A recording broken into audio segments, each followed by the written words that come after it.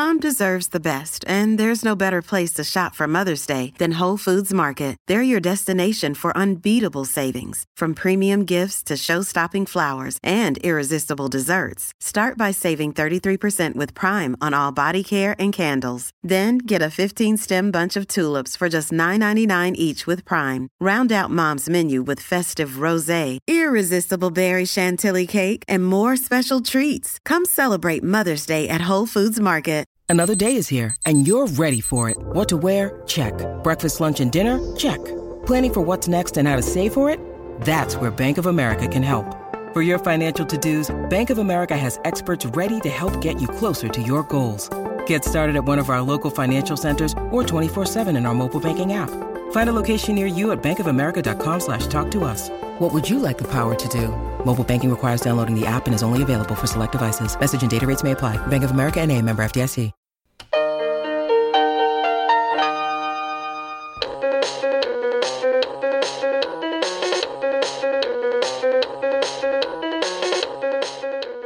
Hey everybody, welcome to Profoundly Pointless. My name is Nick. Coming up in this episode, we're going to have a fascinating scientific discussion about poop. And then without any intentions of irony at all, we'll look at the top 5 fast food hamburgers. We actually accept basically any type of sample. It turns out that I guess poop is the sexy thing to send on. Very interested in skin microbes, oral microbes.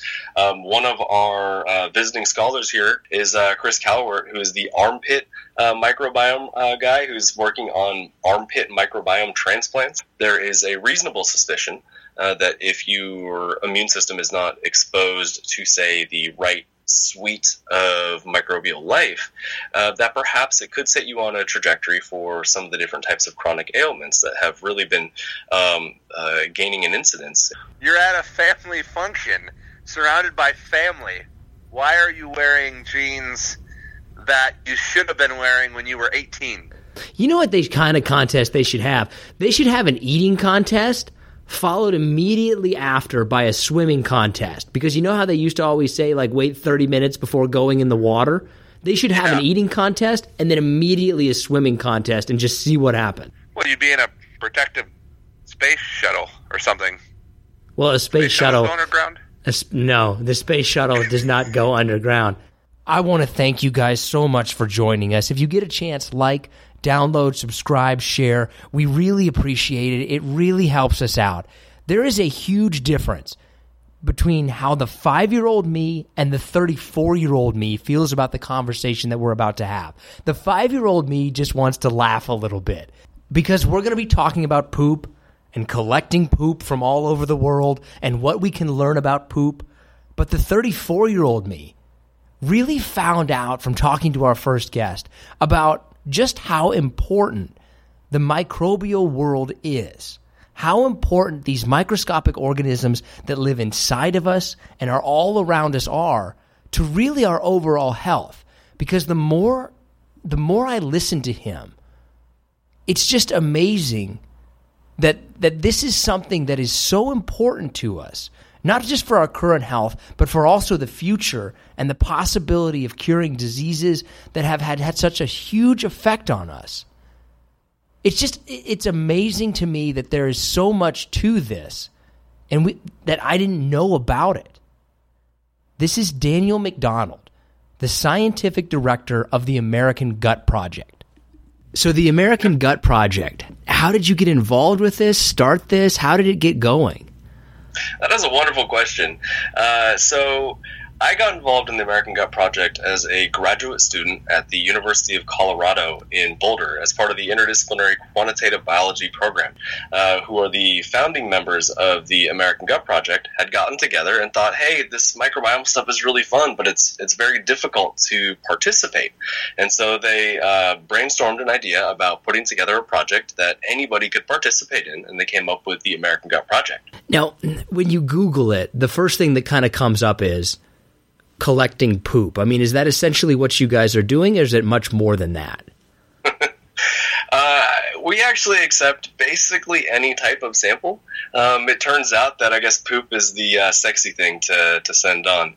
The majority of your microbes appear to reside in your large intestine, and so from a numbers perspective, the human gastrointestinal tract has really taken a lot of the, or lower gastrointestinal tract, I should say, has really taken a lot of the focus of research that's ongoing. But we're very interested in skin microbes, oral microbes. One of our visiting scholars here at UC San Diego in the Night Lab is Chris Calvert, who is the armpit microbiome guy who's working on armpit microbiome transplants, and he is definitely very interested in skin microbes. And there's quite a bit of research, of course, going on in the oral cavity and how microbes, for instance, relate to dental staining or cavities, or even cardiovascular health, for example. Okay, let me get the childish question out of the way right now. This kind of sounds disgusting. Yeah, it's not. It's certainly not for everybody, I guess. Though I have found it's very fun and entertaining to give talks right around lunchtime, right before people are eating. Science is dirty at times, and the fact is that we don't have a really great idea of all of these organisms that live on and inside of us, despite the incredible medical advances that have happened over the last many decades. And in order for us to get a better understanding of this microscopic life that is associated with humans and is absolutely instrumental for our health, we really need to work with a very large number of people to just begin to learn about what's out there. When you talk about these microbes, I mean, the first thing that I kind of think of is like, ooh, get that off me. But we need these, right? Yes, without a doubt. There was a wonderful kind of a opinion thought piece, perspective piece that was written by Jack Gilbert in Genome Biology a couple of years ago about imagining what a world would be like without microscopic life. And he begins to go into a lot of hypothetical situations about the collapse of ecosystems and food chains and things like the air that we breathe. In the case of humans, though, for instance, some of the microbes that live inside of you help to break down some of those plant fibers that you're consuming and produce small molecules that our body does not know how to produce themselves. And some of those small molecules and short-chain fatty acids are quite essential for the health of, say, the cells that line your gastrointestinal tract or other parts of your body. So it does appear to be the case that your microbes really actually are quite important for, say, synthesizing vitamins or synthesizing some of these things that are food for other cells that are in your body. We don't understand that well how, for example, things like antibiotics, which are very important for very specific situations, of course, how those disrupt your microbiome and what type of impact it has on the types of proteins and small molecules and other things that are produced by your microbes, how those impact your microbial community in terms of what the ecosystem can actually produce. How do they get in us? Are they just on the food that we eat? We're not born with them, right? To the best of my knowledge, the scientific community has not definitively established that there is a placental microbiome. So we believe at this point, the scientific data, as I understand it, is pointing towards infants are born effectively approximately sterile, and then there is exposure along either the birth canal or say through a cesarean section. Then there might be a lot of initial exposure through skin microbes that are on the mother or the doctors that are handling the infant. This is certainly an area that is getting quite a bit of intense research focus, though, because those first couple of weeks of life, those first few years of life, is really when your immune system is getting trained, and there is a reasonable suspicion that if your immune system is not exposed to, say, the right suite of microbial life, that perhaps it could set you on a trajectory for some of the different types of chronic ailments that have really been gaining in incidence, in particular in countries like the United States over the last few decades. When we talk about like antibiotics, and you hear all these news stories, this is overprescribed, and I don't know if it is or not, obviously, but is that having a big effect on this microbial life?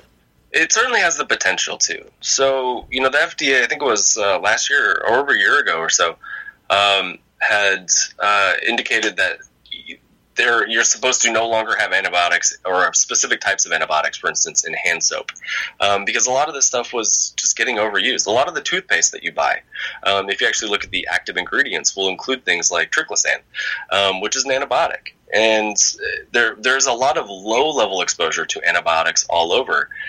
And we might want to question whether that really is a good thing.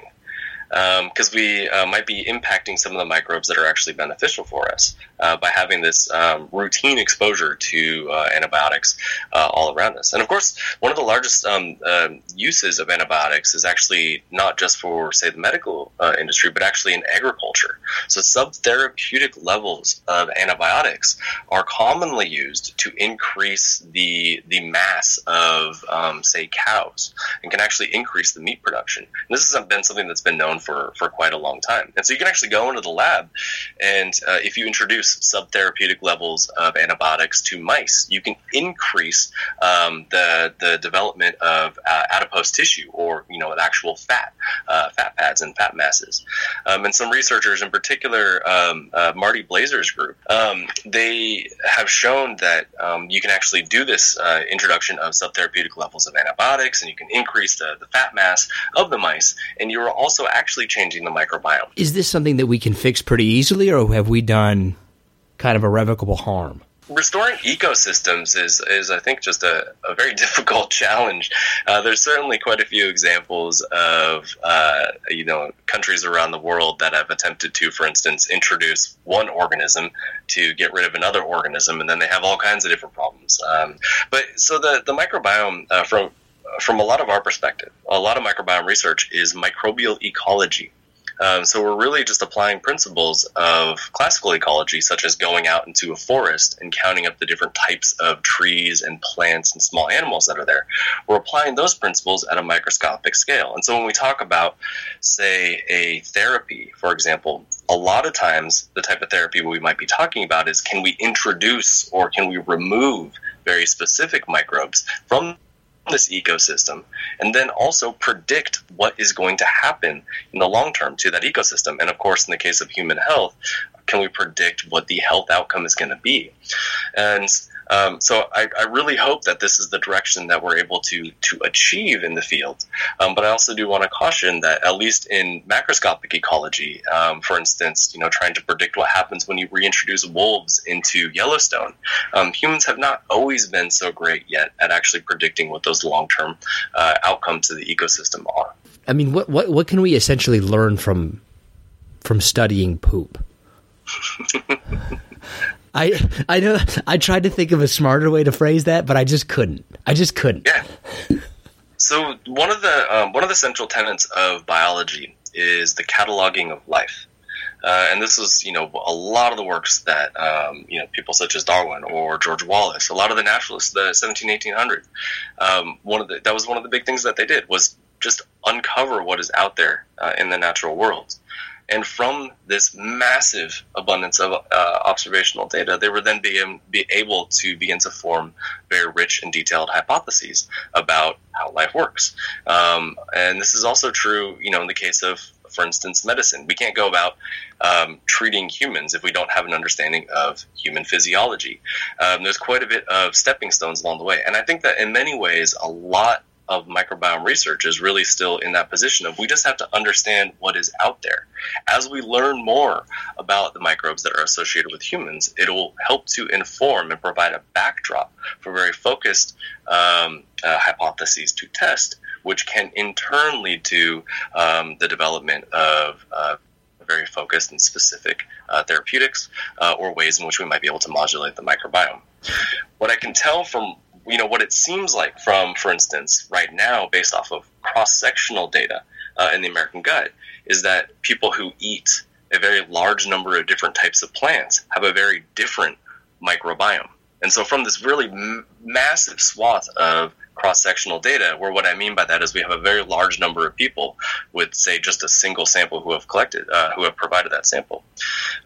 It appears as though those people who eat a lot of plants have really different microbes, and that's actually really cool because it suggests that all the things that our mothers and parents have told us all our entire lives about eating fruits and vegetables, that seems like it might actually have an impact. We do not have the data to show right now that you can alter your microbiome by changing up the number of different types of plants that you eat, but it at least is a stepping stone for a hypothesis that we can test. And what's also very beautiful about this is if we can help to improve somebody's microbiome and potentially their health just by recommending that people eat more fruits and vegetables, it's a concept I think that a lot of people can definitely get behind, and it's an idea that is already I think pretty well supported as a healthier lifestyle. Have you been able to study, necessarily looking back, what we used to be like what the microbiomes used to be like, what our poop, what our stuff like that used to be like, as opposed to what it is now? Is there a way to study that? Yes and no. So there's a couple of different efforts that are underway kind of to that respect. So one is that we can engage with remote populations of humans that have not, for instance, moved into major cities, and populations that are living more traditional hunter-gatherer lifestyles, for example, and work with them to collect microbiome samples. Now, I don't want to say that those are ancient samples. However, there's reason to believe that those the microbiomes of those individuals are potentially more similar to what the microbiomes of humans were, tens of thousands of years ago, when a lot of human society were living these types of in these types of lifestyles. There is some work going on as well too, using well-preserved coprolites. So it turns out that some Vikings, they used peat bogs as latrines. So they just went, to the bathroom in these bogs. Peat bogs do a very good job of preserving fecal material. And so some researchers have been able to actually go and recover actual ancient poop because it has been very well preserved, and have begun to take a look at the types of microbes that are associated with that poop. Now, it's not exactly that easy, though, because it turns out that DNA does degrade, and ancient DNA work is very difficult, very time-consuming work to actually do in order to get viable DNA out to take a look at the types of microbes that might be present. So yes and no. I mean, anything that we look at today can't be considered ancient because we're looking at it today. If it's coming out of a human in recent times, and then our ability to look at stuff that might be well preserved from ancient humans is marred with these the complexity of actually just looking at really old DNA.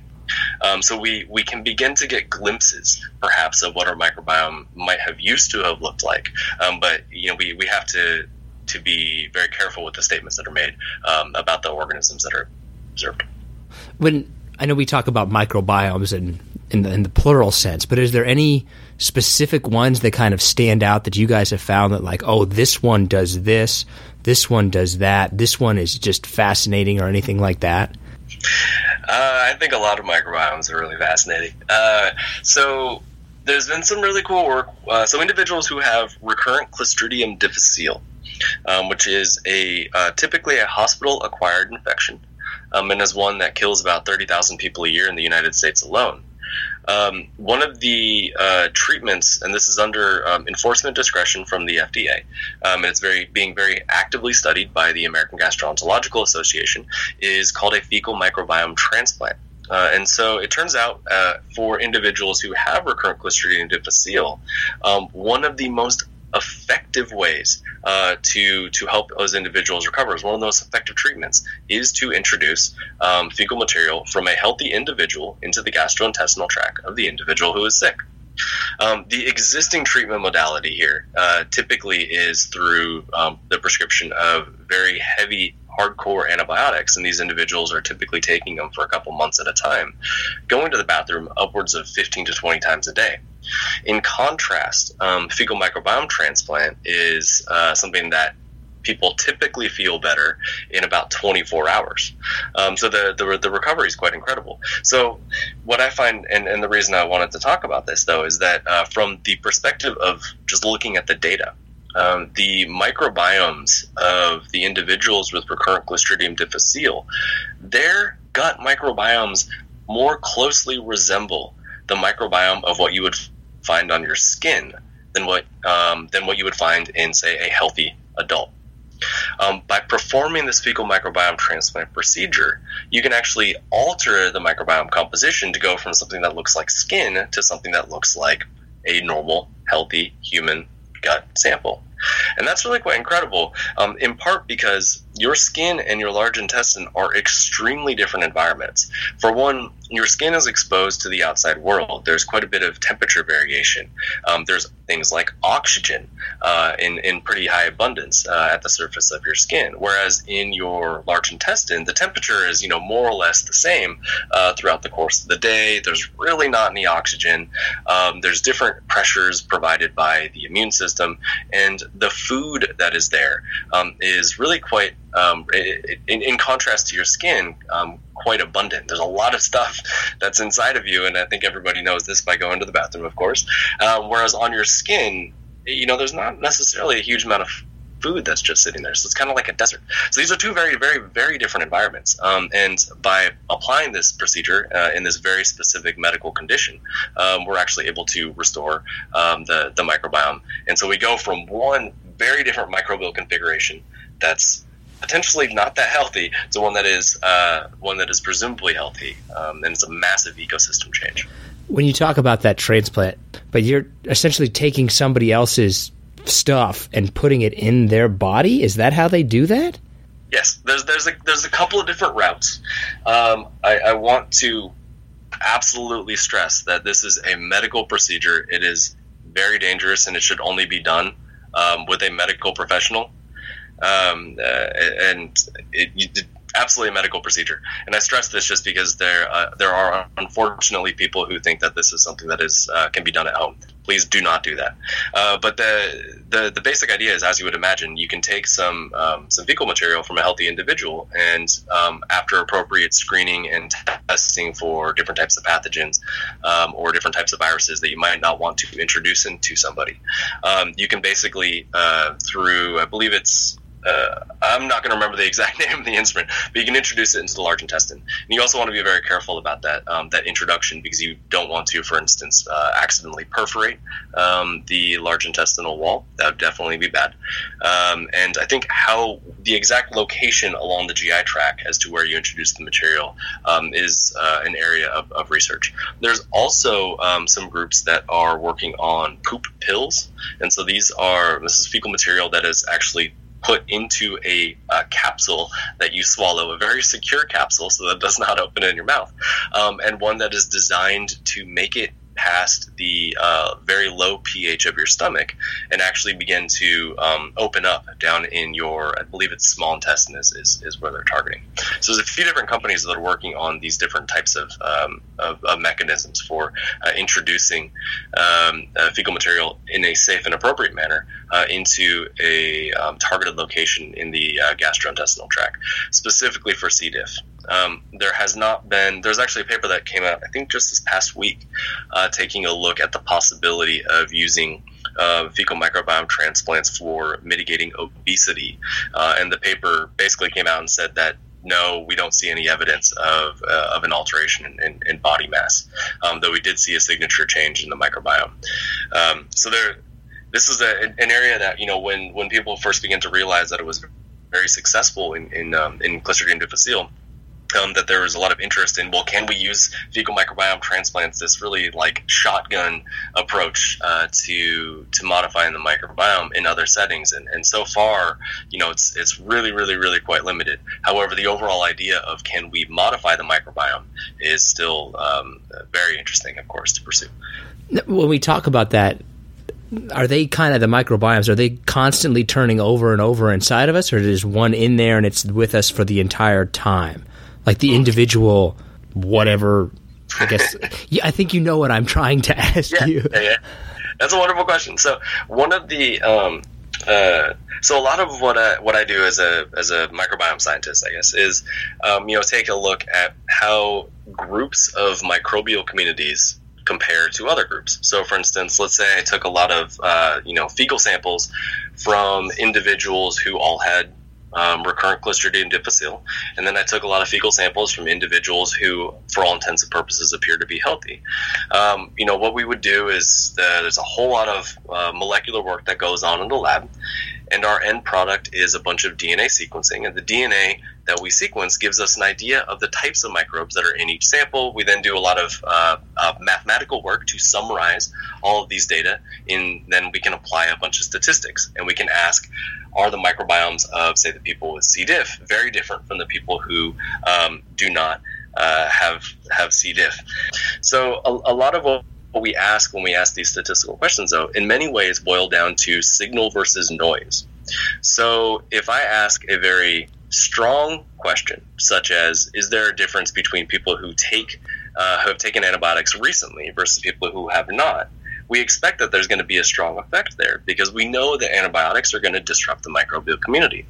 If I ask perhaps a more subtle question, such as, is there a difference between the microbiomes of individuals who are male versus female?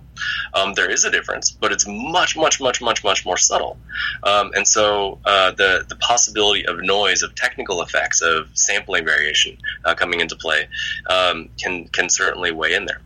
But one of the things that I think is most fascinating, though, and this goes back to your original question about age, is one of the strongest effects that we observe in the microbiome space, stronger than, for instance, antibiotic use, is the age of the individual.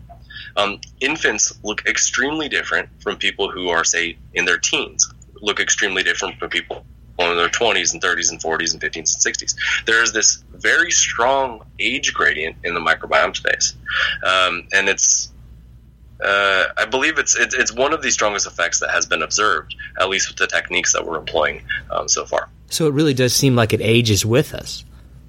Yes, and we actually recently published some work in M Systems, which is a journal that's part of the American Society for Microbial Ecology, where some researchers that we work with, some collaborators here at UC San Diego, as well as the San Diego State University, were able to predict the age of the individual just from the microbiome data alone. I kind of feel like now I have all these microbial friends inside of me, and I need to take care of them a little bit. It's like I got all these buddies that are just hanging around with me all the time. This is last couple of questions that I had for you. I have one logistical question that I just can't get out of my head. What? Yeah. Like, they just sent you? Like, how many samples did they send you? How'd they send it to you? So at this point, we've so it's a crowdsourced. The American Gut is a crowdsourced, crowdfunded project. So the way it works in a nutshell is somebody contributes money to participate. We send them a sample. They can collect the sample, send it back to us. We do all the molecular work. We do all of the computational processing, and then we generate a summary, an educational report of the types of things that we found in the sample. So the reason that we need to ask people to contribute money to the project is that this stuff is really, really, really expensive. So to give you an idea, and I don't know if these prices have changed at all, but a lot of what we do in the lab is something called polymerase chain reaction. It's this really fantastic procedure that resulted in somebody getting the Nobel Prize back in the 80s, where you can magnify, like continuously, exponentially double the amount of DNA that's in a sample. But in order to perform polymerase chain reaction, we need water that is extremely pure, that is free of contaminants, that's free of different types of DNA. And last I checked, this water was something like $75 for a single fluid ounce. Just to give you an idea of some of the expense of some of the materials that we need to use in the lab. And we also don't have any formal funding in place as well, too, for this project. It is largely supported just by members of the general public who want to participate. We need to get into that water racket. That's it's better than molecular gold. grade stuff is quite impressive. I mean, some of the instruments and machines that we have in the lab are absolutely astounding. We have one instrument called the Echo, which can move around nanoliters of liquid just with little puffs of sound. Which continues to just blow my mind. But at this point, we received around, I think, 27 or 25,000 samples from people, again, largely fecal. But what we're doing right now is beginning to figure out how we can expand this project well beyond the borders of the United States. So at present, there really are no restrictions from where you can participate. However, one of the things we observed early on in the project was that we had some interest from people in, for instance, Australia. And these individuals were spending $500 to overnight samples to us through FedEx. And that was very humbling, but also, something that we wanted to find a better way to approach. And so we actually have some collaborators down in Australia where people can participate using domestic post just to ship the samples within Australia to our collaborators at the University of Queensland. And those samples are then packed up and shipped up here to California. And so we're trying to figure out right now how to begin to replicate this infrastructure all over the world so that anybody can easily participate. And one of the reasons I'm extremely excited about this is while age may be one of the strongest factors that we observe associated with microbial composition, it appears that population is also one of the strongest factors as well too. And I think that this is quite important because if microbiome research is predominantly focused on individuals in North America, then we're doing a very bad job of understanding the nature of the microbiome associated with humans as a whole. And this could very heavily skew our subsequent, for instance, research into different types of treatments. Let's say on a scale of 1 to 10, 1 being the lowest, 10 being the highest, these microbiomes, where, in terms of how important they are to our health, where would you put them at? I'm not aware of a human that is alive that does not have microbes on or inside of them. So we're talking like a 10. Like we're not living without these things. I don't think it would be possible to get ethical approval to do that experiment. But I think that I would be shocked if somebody would be able to live a normal, healthy life and actually be able to successfully avoid having microbes on them all the time. So this is based off of a few things. So just walking around outside, you're in constant exposure to different microbes. So when the wind blows, for instance, there's microbes that are getting shed off of all the trees that are around you. And these are, microbes that are, in many cases, heavily fit to the environment of living on trees. Microbes specialize dramatically. There's microbes in the soil. There's microbes on the walls. There's microbes everywhere. And we're in constant, regular contact with these microbes. So the only way that you could avoid them would be to live, for instance, in a bubble. But then you still need to, eat food in order to survive. And so the reality is that the food that you're eating also has microbes on it. And we actually have some projects here at UC San Diego, one in particular that I'm really excited about, led by Julia Geglitz, called Global Foodomics, where what we want to do is characterize the types of microbes that people are actually eating, as well as the small molecules associated with the foods that they're consuming. So I think from a pragmatic standpoint, it would be extremely difficult because you have to live in a bubble, and then you would have to eat sterilized food in order to be able to, just make it, day to day to day. But in terms of, what your actual impacts would be on your health, from what we've seen in mice, I think you would be able to potentially live, at least for a little bit. So in mice, one of the wonderful model systems that researchers can use to test out how the microbiome relates to at least mouse physiology is through these mice called gnotobiotic mice. So what they are mice that are raised without any life on or inside of them. And the way this actually works is that you can take a late-term mouse and give them a C-section in sterile conditions. And the pup that is born does not have any life on or inside of them. And then you can raise those pups in positive pressure, sterile bubbles, and then you can, feed them, and they live, and they have a variety of different both behaviors as well as some physiological differences, or not physiological difference, I should say. There's a wide variety of differences associated with gnotobiotic mice. I'll just leave it at that. But we can introduce different types of defined microbial communities to these mice in order to see, what happens. So with these mice, I can say that they definitely, live a little bit, and they don't have any life on or inside of them, except for the life that we introduce. But the conditions by which they're living is really quite constrained, and I don't see how it'd be practical to do that as a human. What, where does this ultimately go from here? Like, what can we use this research to, I'll be dramatic, cure cancer or do anything like that? What's the next steps? Like, where is this leading? This is very cutting-edge research. So actually, just to your point about cancer, for instance, there are very strong microbial signatures that have been observed associated with a variety of different types of cancers. There's been quite a few papers that have come out in the journal Science just over the last couple of years talking about this specifically. And it certainly is a very exciting area of research. There has been a lot of evidence, very specific evidence as well too, for certain types of microbes modulating some of the drugs that people consume, in particular things like chemotherapy drugs. And so there are examples, for instance, of some drugs getting deactivated or even activated depending on the types of microbes that you have. There's also a reasonable suspicion that some microbes might actually help to promote tumor genesis, so the actual the expansion and growth of the tumors themselves. And so then all of a sudden, if that is definitively the case, then microbes or certain types of microbes might become a target for therapy themselves. So I think within cancer, there's a lot of very exciting potential directions to go in. And it's really begun to, in the last couple of years, really picked up and become to be a very exciting area of research.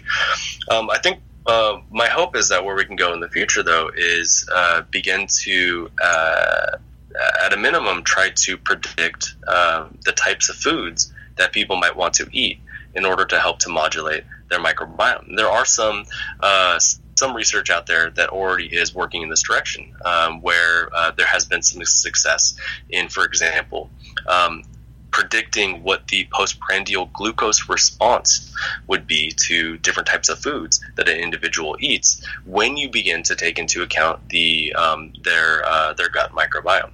So the postprandial glucose response, this is the spike in blood sugar that you get when you eat some food. So this is something that is very relevant for individuals who need to be able to monitor their blood sugar levels, such as individuals who are diabetic. And so I think that there's going to be hopefully a lot of very exciting advances in that direction of being able to predict what type of physiological response might happen to some food, and also to help to guide people to what foods they might want to consume in order to avoid a potentially negative response, such as this postprandial glucose. Are you ready for the last two hard questions? But these are like hard, lighthearted questions. If there is someday a movie made about the American Gut Project and the work that you guys are doing, who is playing you in that movie?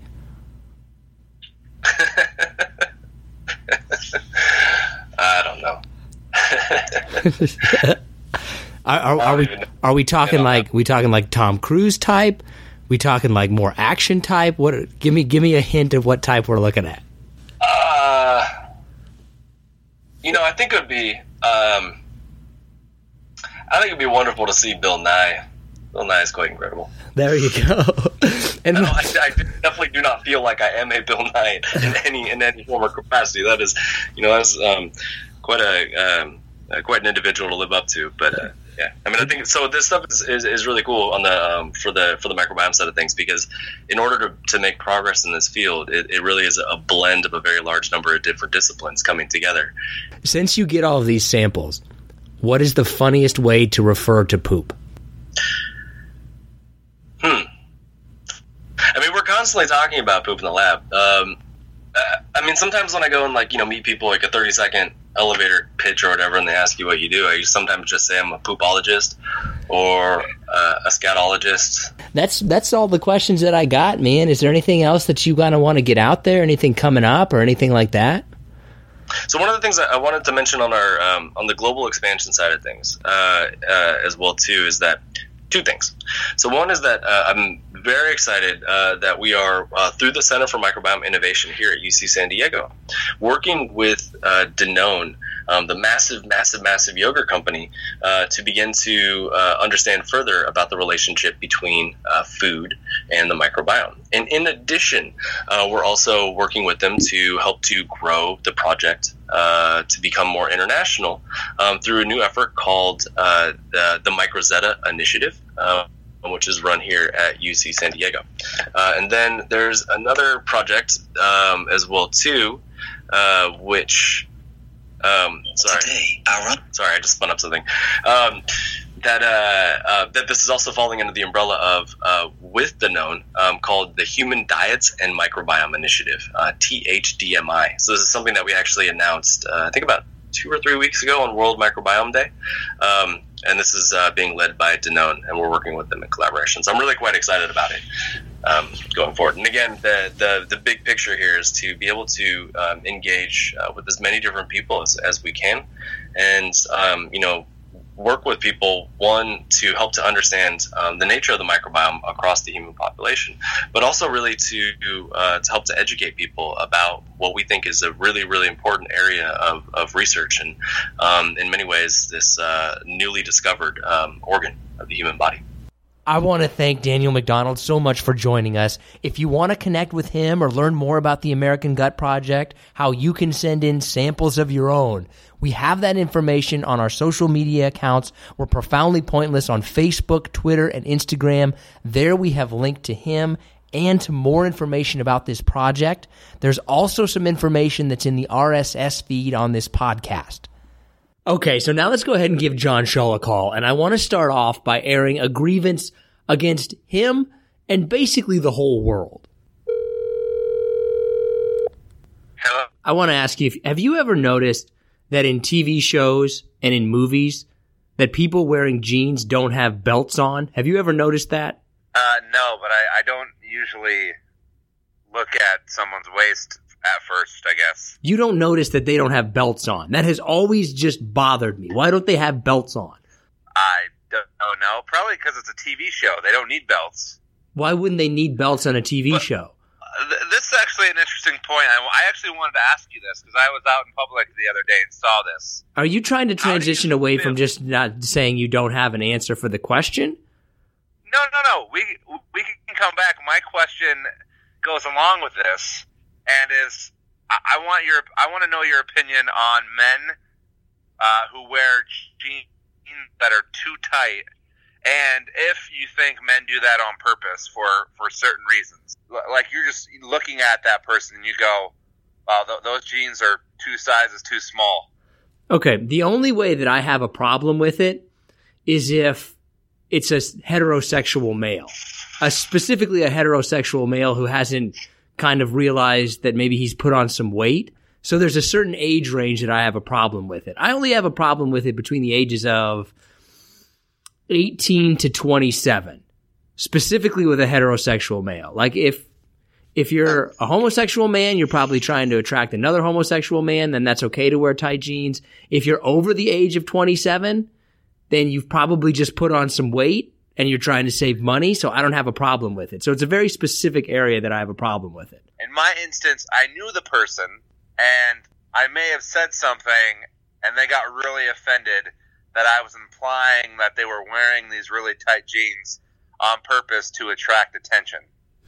How old are they? Am I the dick? No, I need specifics before I can answer. How old are they? Between 35 and 45. It is a family member, but a family member that I don't know that well. A heterosexual male, recently divorced, has 2 daughters, younger daughters. It's not acceptable. It's not acceptable. He's trying to impress other people with tight jeans. I don't think. Look, okay. Here's the question though: does he have a nice butt? Well, speaking from just yes or no. Just say if he has a nice butt or not. He's in shape for being his age. Yes. Okay. He's recently divorced. He's trying to put it out there. I have a problem with you trying to bring the man down.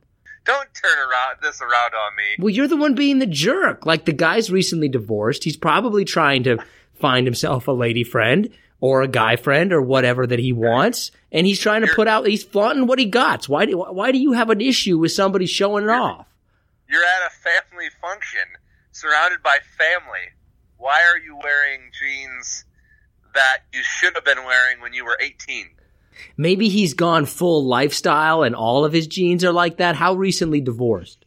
2-3 years. No, that's not acceptable, Dan. No, if we're talking like 3 to 6 months and he's just kind of like, I'm throwing it all out, starting over, then I could see him, then I can give him a pass to have nothing but tight pants. Otherwise, no. No. Did he have a belt? No, of course he didn't have it. That's why I wanted to bring it up later on, but you started off with that question, so I was like, I have to bring it up now. Okay, so you don't really have an answer, though, for why people in TV shows don't wear belts?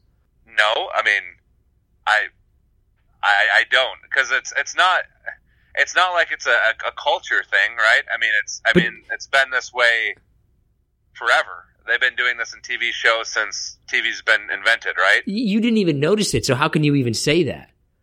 Well, no, I was asking you. Like, I don't know. Well, then ask me in a form of a question, not in a statement. I mean, do you know? Are you like, do you watch a TV show and purposely look at people's waistbands? No, but I just notice it. It just jumps out me that they don't have a belt. And people don't generally wear jeans without a belt. Looks stupid. It does look stupid. It does. Even I wear a belt with my blue jeans, all right? My size 46-inch waist blue jeans, and I wear a belt. Are you really rocking 46s? No. What are you rocking? Listen, what are you rocking? 38s. That's not true. It is true. That's not true, because I rock 34s, and you are significantly larger than I am. Oh, I'm a pear. I got a little waist. That is true. You are pear-shaped. I forgot about that. You're the only man who could walk into like a tailor, and the tailor would just go, "Can't help you, man. Can't help you." Well, yeah, I've actually done that a couple of times where I have to get things. I'm that guy where like they have to special order stuff because I'm just so awkwardly shaped. But I mean, I always kind of get a backwards compliment to where they're like, "Oh, it's just your upper half that's really large." I'm like, "Oh, well, okay." That's good. Guess that's good. Let me ask you this question. How well, as a percentage, would you say that you know most people? Like the people in your life. How well would you know, and give me a percentage, your friends, close friends, and family members? Well, like my immediate family or like my extended family as well? Let's go immediate family, because I honestly can't even name all of my cousins, and I think I have 10 of them. I'd probably give me a good 80%. Yeah, it's a lie. You do not know. That is not okay. I was going to go friends. You know them maybe 50%. Maybe. Close friends, maybe 65. Family, maybe 80%. That's as high as I would be willing to go. I don't think that people know other people nearly as well as they think that they do. I mean, you could be right. I mean, I'm still, if I have to bust mine down, I'm still going to give me above 65% all the way around. I disagree. I mean, I know you very well, and you've said many things on this podcast that have just come out of absolute left field and made me question if I know who you are at all. That's what Long John Silver's pays me to say, so that's what I say. Shout out to LJS, Long John Silver's. They've been avoiding us a little bit lately. I don't appreciate that. Well, you know, when you shut down 40 restaurants, what do you expect? Yeah, I guess they're preoccupied trying to stay in business, apparently. I have a question for you. Is this your segment, or is this, what are you doing? No, that's just, I have a question. Okay, all right. And we kind of talked about this a few podcasts ago. Then why are we talking about it again? Because it's a different question based upon that conversation we had. Okay. So, you know, you said like in Arizona, you obviously don't really have seasons. You have one season that's super hot, right? No. That's what you said. That's not what I said, because that's not true. We have summer is super hot, and summer is not as the same as everybody else's summer, because right now it's 115 degrees. We have seasons. In winter, it's probably like in the 50s and 60s. That's just an incorrect statement. You weren't listening. Well, now you sound like my wife. Either way, my question is, how do you feel about people who are outside in the hot weather and all they do is say, man, it's so hot out here. It's so hot. It's so hot. I can't wait for it to be winter again. I dislike them. Like, I'm talking about the person that is purposely outside for no real reason. Like, they're just out there, not working, not... Just basking in the heat? Yeah. Well, then you can't complain about it. They make it a point to complain. You can't go to a buffet and complain about being full. Like, you know what you signed up for. I agree. It's like getting into a swimming pool and, not wanting to be splashed. No, I wasn't a real big splasher. I was just a fat cannonball kid. Yeah, you do have a good cannonball shape. I would imagine the pear shape with your skinnier legs entering and then your body gradually getting better as the reverse pear. You would be an excellent cannonballer. Yeah, I don't think I've ever done it for, a judged competition, but maybe that's what we should have. This could be your competition. This could be your calling, and you don't even know it. Shit, they have a hot dog eating contest, right? So maybe I'm sure they have a cannonball contest somewhere. You know what kind of contest they should have? They should have an eating contest followed immediately after by a swimming contest. Because you know how they used to always say, like, wait 30 minutes before going in the water? They should have an eating contest and then immediately a swimming contest and just see what happens. Did you ever listen to that rule? No. Nobody's ever listened to that rule. I would try. I've never understood that idea. Like, when any kind they have this recommendation or specifications, like wait 30 minutes. So you're fucked at 29, but fine at 31? Yeah, I don't get it. Like, I actually want to do the research and find out where that came from, because that person should get punched in the face. That person should be punched in the face. Unless it's a woman, then we can figure out something else.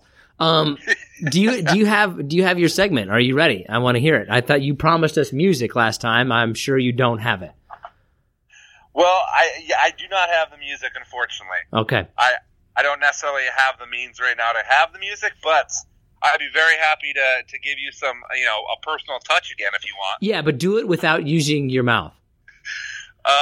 Okay. Let me see what I have around here. Hold on. All right, we're just gonna wing this here. Okay.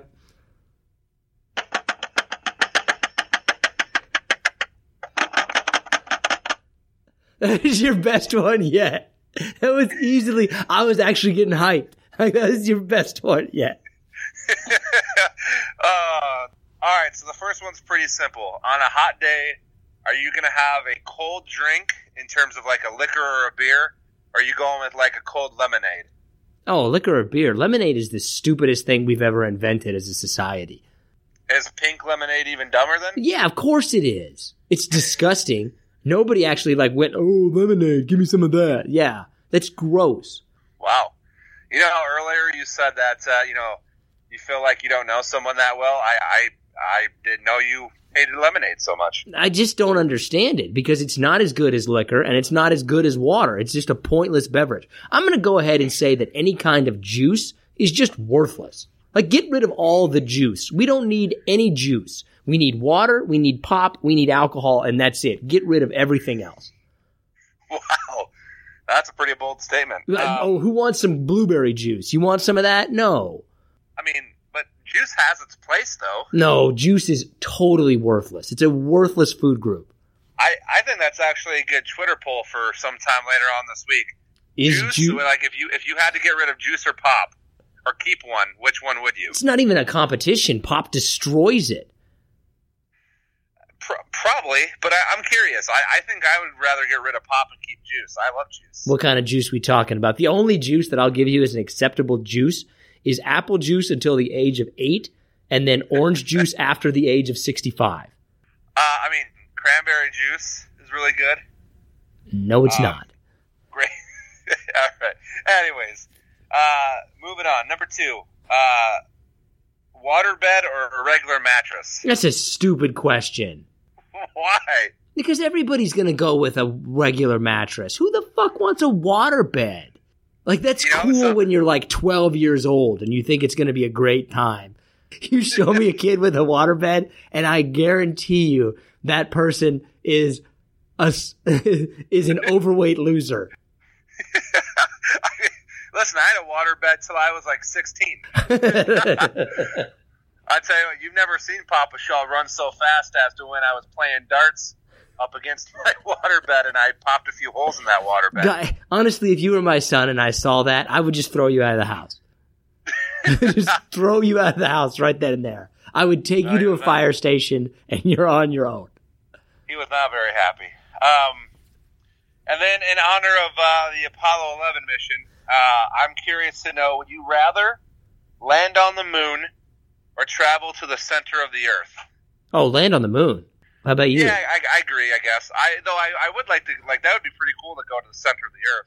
Be really hot. Well, you'd be in a protective space shuttle or something. Well, a space shuttle. Underground? No, the space shuttle does not go underground. The space shuttle would go into space, hence the name Space Shuttle. But I think you knew where I was going, or trying to at least. Well, we would like to assume, but I don't think that we can. Look, I think we need to make changes to your next segment, and this is going to be your big test, okay? Because you've been doing a lot of people, doing a lot of shout outs, but it might drag a little bit. So we might narrow it down to one unless you can really impress me with some new music made only with your right hand starting now.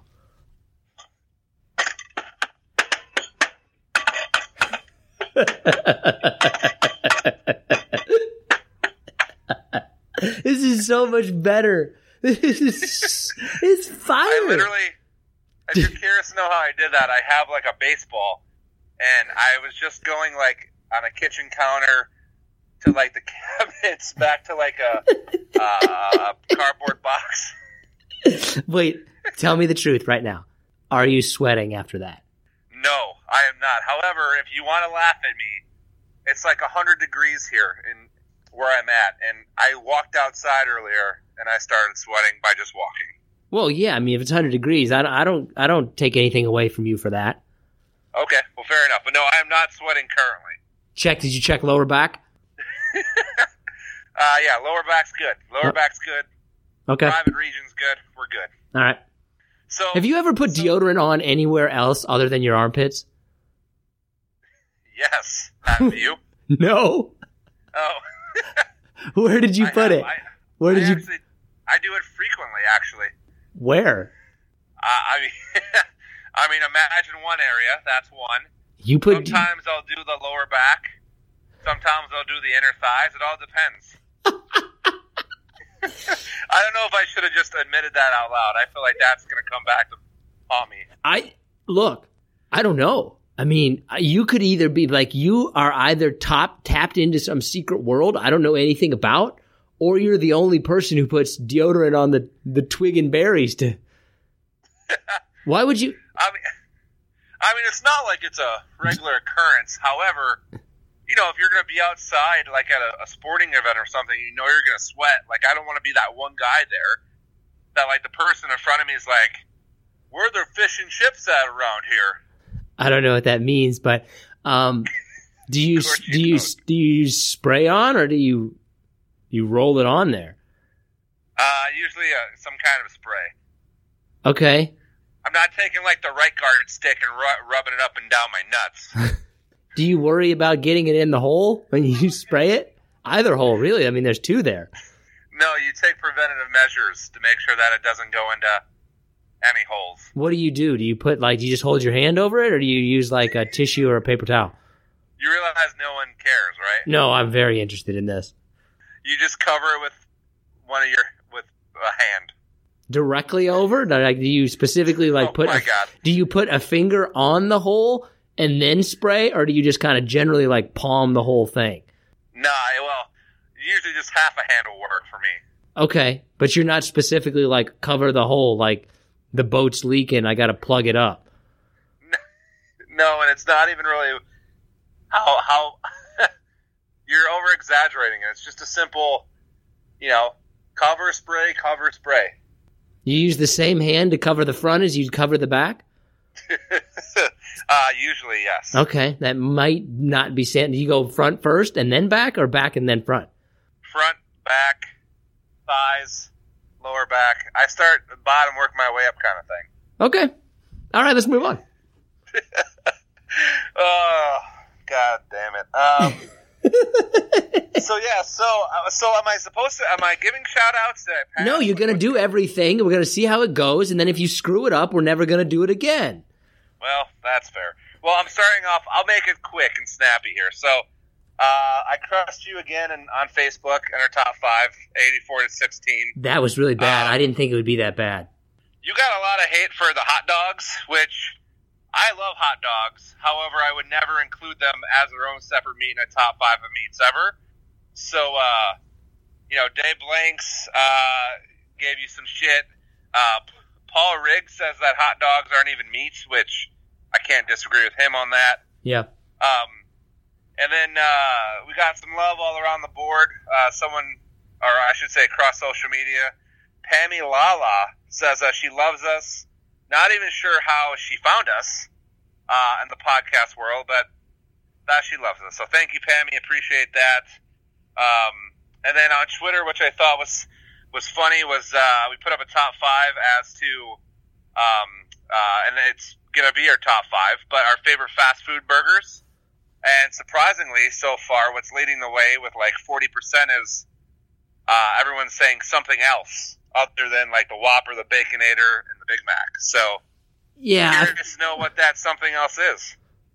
Well, I mean, there's too many options, probably. I understand that a little bit. I think Pammy Lala she might be like a really good poker player, I think, for some reason. I have this feeling. She can let us know if she still listens. I think she does. Pammy, let us know if you're still a good poker player. Are you ready for our top 5? Yeah, let's do it. I'm setting myself up here, but I'm excited for this top 5. Ooh, I feel like I'm setting myself up even worse. Like I'm guaranteeing a loss. For people who don't know, every Monday after the episode airs, so the episode airs on Wednesday, and then the Monday after that, we put up a poll on our Facebook, Profoundly Pointless Facebook, where you can vote on whose list is better. I've pretty much lost, a lot of them. I usually generally lose. Anyway, I don't think anyone cares, but we'll just move on. We'd like to hear what you guys think about them, because obviously... Head over to the Facebook page. Yeah, there you go. Vote for Nick. He needs it. I have everyone in my family votes for me, so... And if you didn't know, John has like 8 cousins who are also somehow sisters and uncles, which is very confusing. So what we're doing now, wait a minute. Are we doing top 5 fast food burgers, like the individual kind of burger, or are we just doing the general restaurant? I can do either or. I went down to the individual burger. Okay, let's just do restaurant, but you can name your burger. I have a feeling, based on our body mass indexes, you may have more of knowledge of fast food burgers than I do. Well, my BMI is not 46 for nothing. It just comes back as grease. It just comes back dead. Dead. Sir, you're actually dead, right? Anyway, what's your number 5? My number 5 is the Five Guys burger from, obviously, Five Guys. Okay. I have never eaten there, but I have heard that it's actually really good, and I feel like just on reputation alone that should probably be higher on your list. I don't know. I mean, this is a tough list. We've done tough ones. What's beeping? This one's pretty tough. What's beeping in your house? Be the microwave. Be the microwave. Be the microwave. Be the microwave. What was it? That would have been my elliptical machine, but I'm not sure why it was beeping. Because it hasn't been. It heard me talking about body mass index. Do you have an elliptical machine? I do, yes. Do you use it? I do. I'm recovering from the torn hamstring, and it's actually that's right. It's actually helped considerably. Do you go how? Okay, what's your percentage when you go a certain amount of time? What's your percentage going forward? What's your percentage going backwards? I don't do backwards. That's probably why you tore your hamstring. Let's have a feeling. What's your number 5? My number 5 is just McDonald's regular cheeseburger. Okay, I mean, I think most people would say that. So, are you doing the restaurant or the burger? I'm doing the restaurant. I feel like McDonald's has to be in the top 5. See, but I don't just base mine based on like one-off. Okay, this is absolutely the best. Like I base mine based on convenience and price and all kinds of things. And I think a regular McDonald's cheeseburger is actually pretty solid. That's fair. Well, this is an all-encompassing list. Then mine's kind of the same way. So I think McDonald's should be much higher, but it's your number 5. My number 4, I have Wendy's, specifically the Baconator. Oh, that is a good.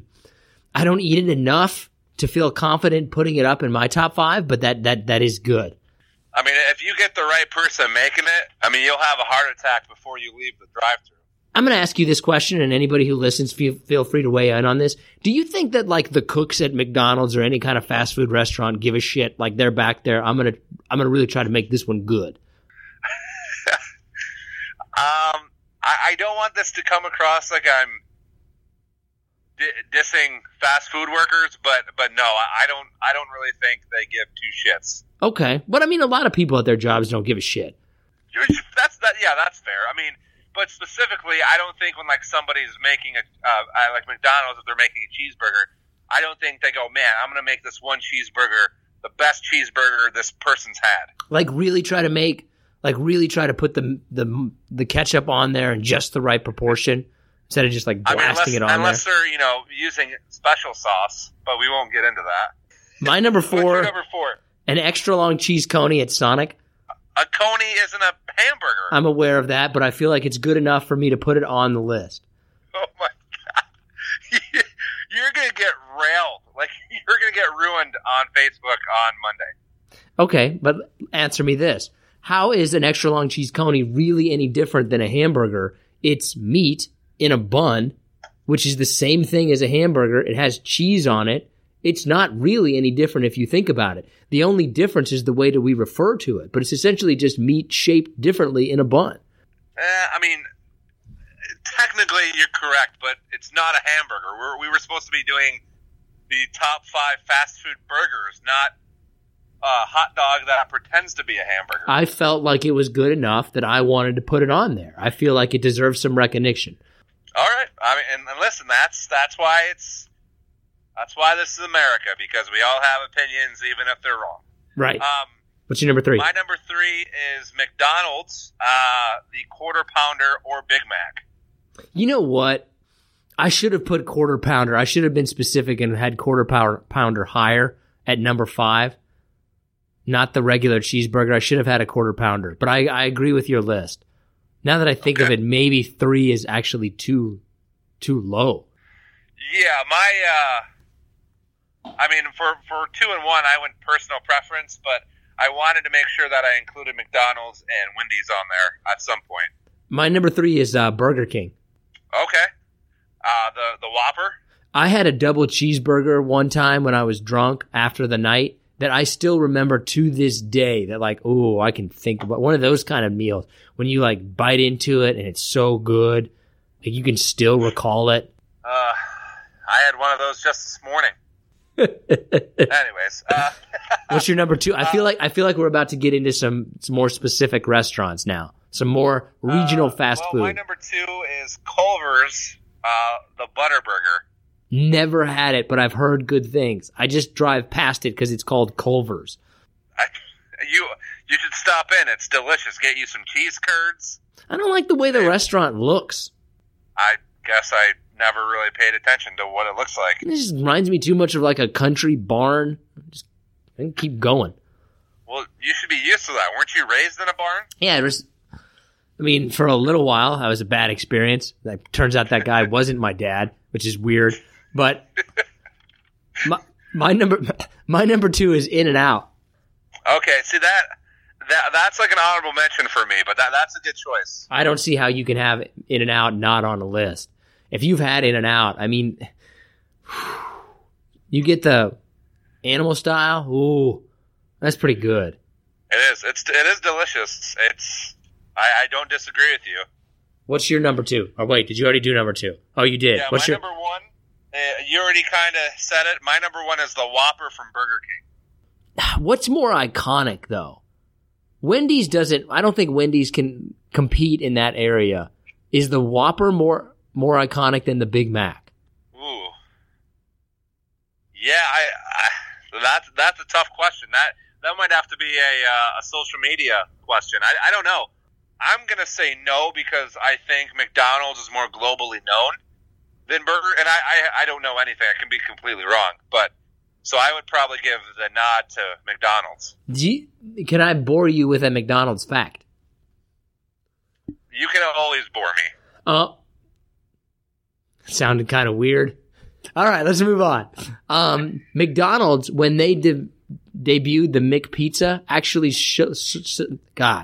actually sold more pizza than any other chain in America. Wait a minute. There was something called the McPizza? Yeah, they had the McPizza. I don't remember it. I never had it, but I just know that they had a McPizza. Anyway. Can I tell you a fact, a McDonald's fact? Sure. The McRib does not actually have rib meat. What does it have? No idea, but it's not rib meat. Yeah, I mean, that would probably be prohibitively expensive. My number 1 is Shake Shack. Ooh. See, another honorable mention. But I was just introduced to Shake Shack a while ago. Didn't crack my top 5, but that's a good choice. Those are your 1 and 2 are very, very good. Yeah, I think I might. If I wouldn't have put extra long cheese coney in there, I feel like I would have had a chance to win. What's in your honorable mention? So Dairy Queen surprisingly has a really good cheeseburger. Wow. Let's see what else. I had Shake Shack Wahlburgers. Never had it. But the simple fact that it's owned by the Wahlbergs annoys me. I mean, it's not. I was trying to see if that's considered fast food, but it is. I'm pretty sure. At least we're gonna go with it. Okay.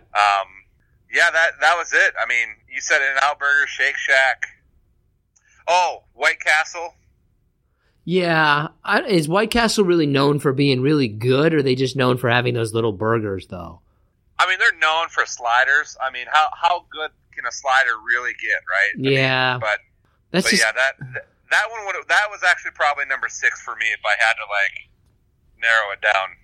See, that's why I had extra long cheese coney in the list, because honestly, after I put McDonald's on there just because they're McDonald's, but after 3, it's all kind of the same to me, right? Like Wendy's, Carl's Jr., Hardee's, Steak and Shake. All those other places, it's just like, it's the same thing. It really doesn't taste any different. Well, I believe it or not, I try not to eat fast food burgers, even though I do. I try not to after watching that video where someone left out a McDonald's cheeseburger outside and a year later it was still a McDonald's cheeseburger. What's the highest number of cheeseburgers that you've ever ordered at one sitting? Oh, it's not that many. Probably 3. Regular ones or like quarter pounders? Yeah, like off the dollar menu. Probably okay. 3 cheeseburgers or whatever. How many? Wait, did you get fries with it too? How many things of fries? No, never. I'm not a big fry guy. But if you're asking me the biggest burger I ever ate in one sitting, it's probably this 2-pound burger I had while on vacation, 8 years ago. That's not really impressive to me. You need to have a higher number than 2 pounds. Come on. Okay, that's going to go ahead and do it for this episode of Profoundly Pointless. I want to thank you guys so much for joining us. If you get a chance, download, subscribe, share. We really appreciate it. We really love hearing from you guys. We're starting to get a lot more comments in, and we want to kind of continue to feature those on our website and on our social media accounts and on this podcast as well. We are starting, as of Thursday, the 25th, we are starting our Rewarding Stupidity contest. What we're going to be doing is basically every week, we're going to ask you guys what's the dumbest thing that you did this week, whoever did the dumbest thing, we're going to send you a $10 gift card. So if you want to participate in that, follow us on social media. We're Profoundly Pointless on Facebook, Twitter, and Instagram. We also have the profoundlypointless.com website. We love hearing from you guys. We love seeing the comments. Even if they're bad, they always make us laugh. Coming up in the next couple of episodes, we're going to be talking to an adventure filmmaker, a fighter pilot, a steroid expert, and a tattoo artist.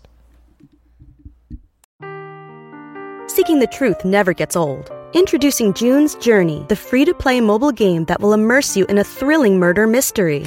Join June Parker as she uncovers hidden objects and clues to solve her sister's death in a beautifully illustrated world set in the Roaring '20s. With new chapters added every week, the excitement never ends. Download June's Journey now on your Android or iOS device or play on PC through Facebook Games.